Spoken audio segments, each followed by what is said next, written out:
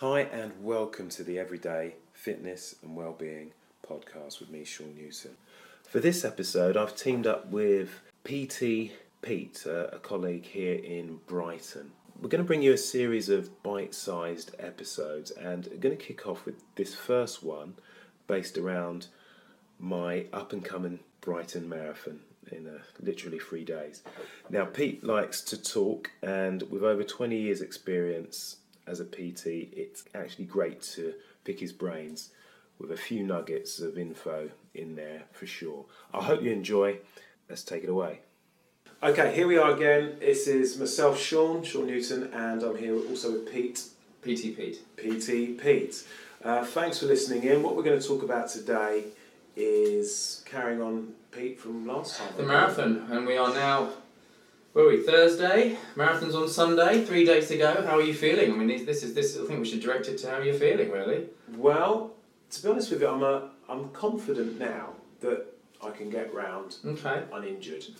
So no more training now? No, there's no more training. This is it, done? Are you? And what about carving up? I mean, what have you got any? We talked a little bit about your training schedule, a tiny bit, training plans and stuff, and whether they should be used. But well, in fact, let's recap on that. Yeah, because we kind of touched on it, didn't we? Whether we think is that you kind of haven't used a training plan per se. I started out with the main. I was a spectator at the last 2016. Okay, right. Yeah. And I saw this 84-year-old cross the line. Really? And I thought to myself, he, in fact. Oh, if he can. Fabulous. I found it absolutely really inspiring because I've often told myself, no, I'm not built for long distance. I don't like long distance. But when I saw him, I went down with my kids. Not too far from the Madeira Drive, and I saw this guy cross the line. Can't remember the time. It was one of the last ones to cross it. Yeah, but he did it. He did it, and it really didn't matter. And I signed up that night. So, in answer to your question, when did I start training? Well, perhaps I gave myself almost 2-3 weeks after that. I thought it's almost 12 months, wasn't it, in the making? Yeah, and my starting point was I was only running about 2-3 miles. Okay. So I knew then that, hey, start either increasing it by mileage or by time. I didn't have any, I didn't even own a watch, to be honest with you. So I think I just had my iPhone. And it was a case just went on distance probably. Yeah. You just thought, right, on the 26th, on the 9th of April, I've got to run 26 miles. Yeah. That's happening no matter what. Yeah. So you can just work back from there. You think, well, I can only run 2 or 3, so March I need to be running 3 or 4. Exactly. And then you just keep going forward. January I need to be at 8 miles, August I need to be at this miles, and just slowly do it. You give yourself a long time as well, that's good, because some people don't start till August. Well, and this is what I was going to ask you, because obviously the audience don't know your background, and hopefully when we do some more podcasts, we can share a little bit more of your background in trail running and the 2 marathons that you've ran. Yeah. But you know only too well that, as you just mentioned, the training schedules, sometimes they don't start till September, and it's only a 6 months lead-in time. So, well, I've looked at a lot of training schedules, because a lot of people have said to me, I've got this training schedule, and I've looked at many, and I've been kind of, wow, that looks really complicated. Yeah. I think I wrote something on they're taking something which is a very simple, easy to do. Yeah. Get a pair of trainers and you can go and run. Sure. It doesn't require anything more than trainers and a bit of enthusiasm. Yeah. So it's one of the best things, one of the cheapest forms of exercise there is bar none. Exactly, yeah. Other than walking. Yeah, sure. So it's the next one up from walking, really, isn't it? Yeah. In terms of buying equipment. Yeah. And so a lot of the training programs, they just slightly annoyed me because they're so complicated. And I thought, is the average person going to follow this? Monday you've got to do this, and sprints and intervals, and then HIIT, and Tuesday. I think if you're like that, if you're a bit of an Excel spreadsheet person, you probably love a training program. If you feel you need the confines and there's such a rules. If you feel you need that, then fair. But if you're a bit more of I roughly know that I need to run this far per month, then that's how I ran. Yeah, and that well, you achieve success by competing. Yeah, it wasn't necessarily the fastest, you know. I suppose if you're competing, this is the difference. This yes, is the difference. I wanted to complete it, not you know. There's somebody told me you compete or you complete. Yeah, I like that. And they're quite nice little words. So Yeah. do you want to complete it? But it the best you can. I wanted to do the best I could. Sure. I'm not saying I wanted to cruise in. I never wanted to walk. I wanted to run around it. Yeah. But I knew I was never going to be, and I come from a bodybuilding background, I was never going to be a 3-hour marathon man. Yeah. And that would require a training program, I think. Sure. Because you know, because that's quick. So, in a nutshell, I guess we're saying that identifying that significant structured training plans are for those that Probably want to do with have a time in mind. and the serious run. And the series, yeah, I think so. I think if you want to just get a good time, I think you can get out there. You can know that you need to increase your mileage per month, get that one long run in per week, which should be longer either every other week or each week, until you get to the point where you're running around 17, 18 miles a month before the marathon. As long as you're getting to that point, then you'll be fine. And I'm up to 18. Exactly. I did 18. That's the furthest you've done ever. Which is amazing, isn't it? And in 3 days' time, you're going to be running the furthest you've done ever. And the good thing about it, I have listened to. There's a lot of advice out there. There's this, and the irony is, I remember training a client years ago, and we started off with the simplest of intervals because he was on the roll-ups, right? Rolling tobacco, right? Yeah. So he said, "Sean, I want to do a marathon. Okay, well, let's see. Let's start running, basically." And he could run for about a minute before needing to stop and wheeze. Okay. But he was he went on to complete his marathon. But we had to start with that run, walk. Yeah. Run walking is absolutely fine. Run walking is absolutely fine. I've told many people to do that, many clients, many friends. Get out there and run for a bit, and you know, and your training, there's nothing wrong with run walking. Even if you do the race, crikey, there's nothing wrong with walking a little bit. It's fine. Trust me, but you want to try and run the whole thing. But in training, it's, you know, a lot of people feel they need to go out, but I can't run, or I can't run for any distance. It doesn't matter. Go out.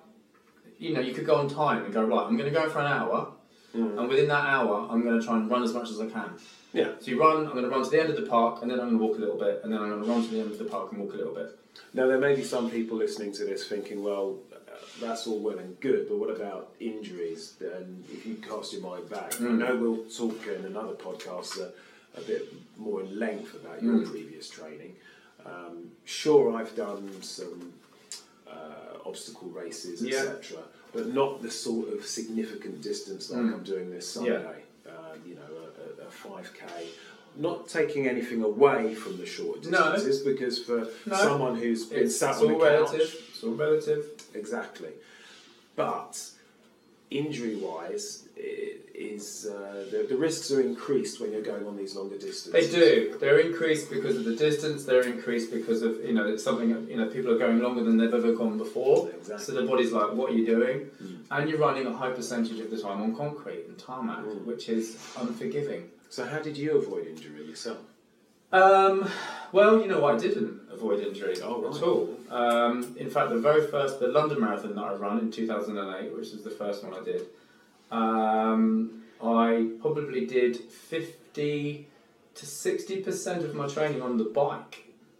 Wow. Yeah, okay. For sure, because I was quite big still well, I wasn't that big. I wasn't run fit at all. Yeah, sure. So I came out of a rather crazy rock star lifestyle, and so I wasn't run fit at all. Right.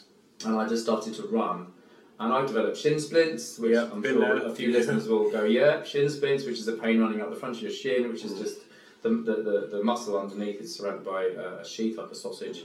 And that sheath doesn't expand as quick as the muscle does, and then it pulls against the bone, and it feels like someone's putting a knife down your... And it can be, it can stop you running, and not just stop you for there, it can stop you for a long time, and put you off running. Oh yeah. So at that point, you have to then look at the shoes you're wearing, which do make a factor. You have to look at the ground you're wearing. You know, sometimes run on a park, so maybe change the surface, and do the run walk. Yeah. And massage, self-massage. You can actually get rid of shin splints with a thumb down the side of the shins yourself. Oh, I tried that, but I didn't realise... You can do a lot yourself. Yeah, you put some oil on your thumb and you go down the side of the shin. You can sort of feel where the side of the shin and your calf meets. There's an obvious kind of ledge, and that is where the pain will be. And you'll go down there and it'll feel like ow. But if you could do that all the time, and it gets rid of it itself. So I actually got rid of my shin splints from myself. Oh, right. Okay, that's good. That's good. Yeah. But I didn't avoid injury. But I spent a lot of the time on the. I'm not saying that's the best way to do, but I wanted to do this marathon. So there's a lot to talk about injuries, running, stuff like that. But back to your you said you mentioned food actually. You mentioned there's a little bit of food. Yeah, I mean there's here we could talk many podcasts about carving up, not carving up. There's a lot of stuff coming out now that they're saying you don't need to carb up. Well, it doesn't actually do a lot more to the muscle glycogen stores than previously thought. Let me tell you about my last run with 18 miles. I remember you did recommend trying... Well, I was going to avoid the gels. Yes. I've tried them once before and we were talking. I think too sweet for me. I think you certainly... Gels, they're very strong, super concentrated fuel.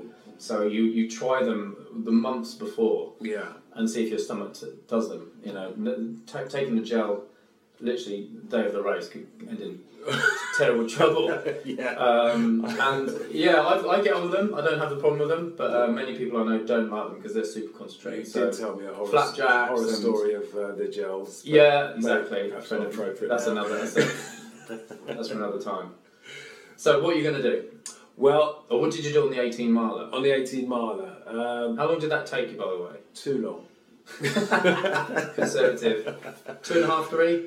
If only. More like 3.5. 3.5. Yeah. So you needed fuel. I did need fuel. You needed to replenish yourself. Yeah, I did eat roughly 2 hours beforehand. Okay. And that was? Which was still sitting heavy. Porridge?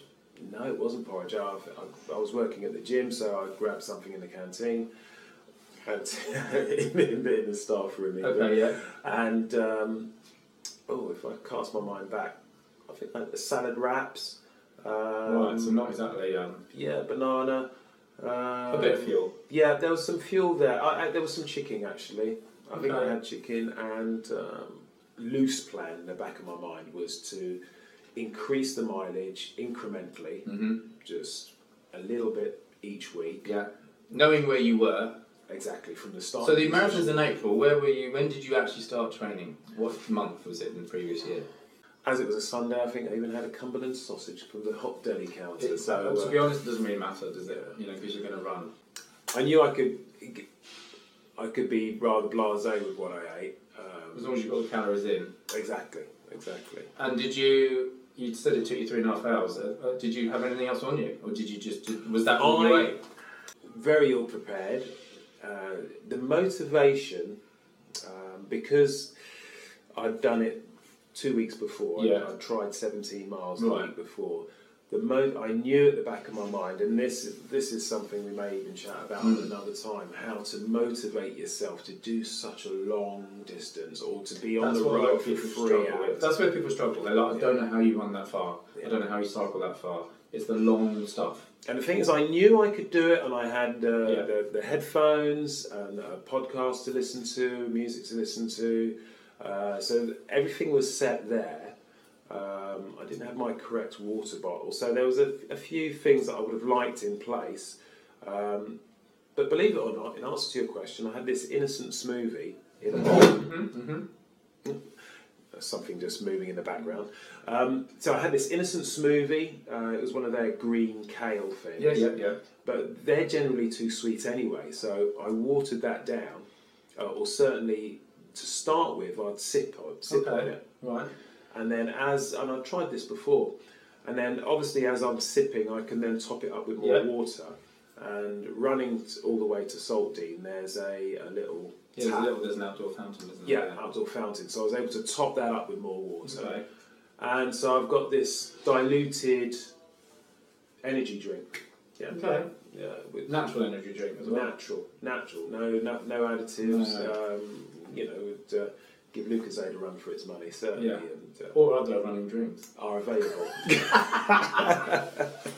And there we have it. Thanks for listening, and stay tuned for further episodes with myself and Pete Dudley, just chatting away about bits and bobs in fitness. Take care.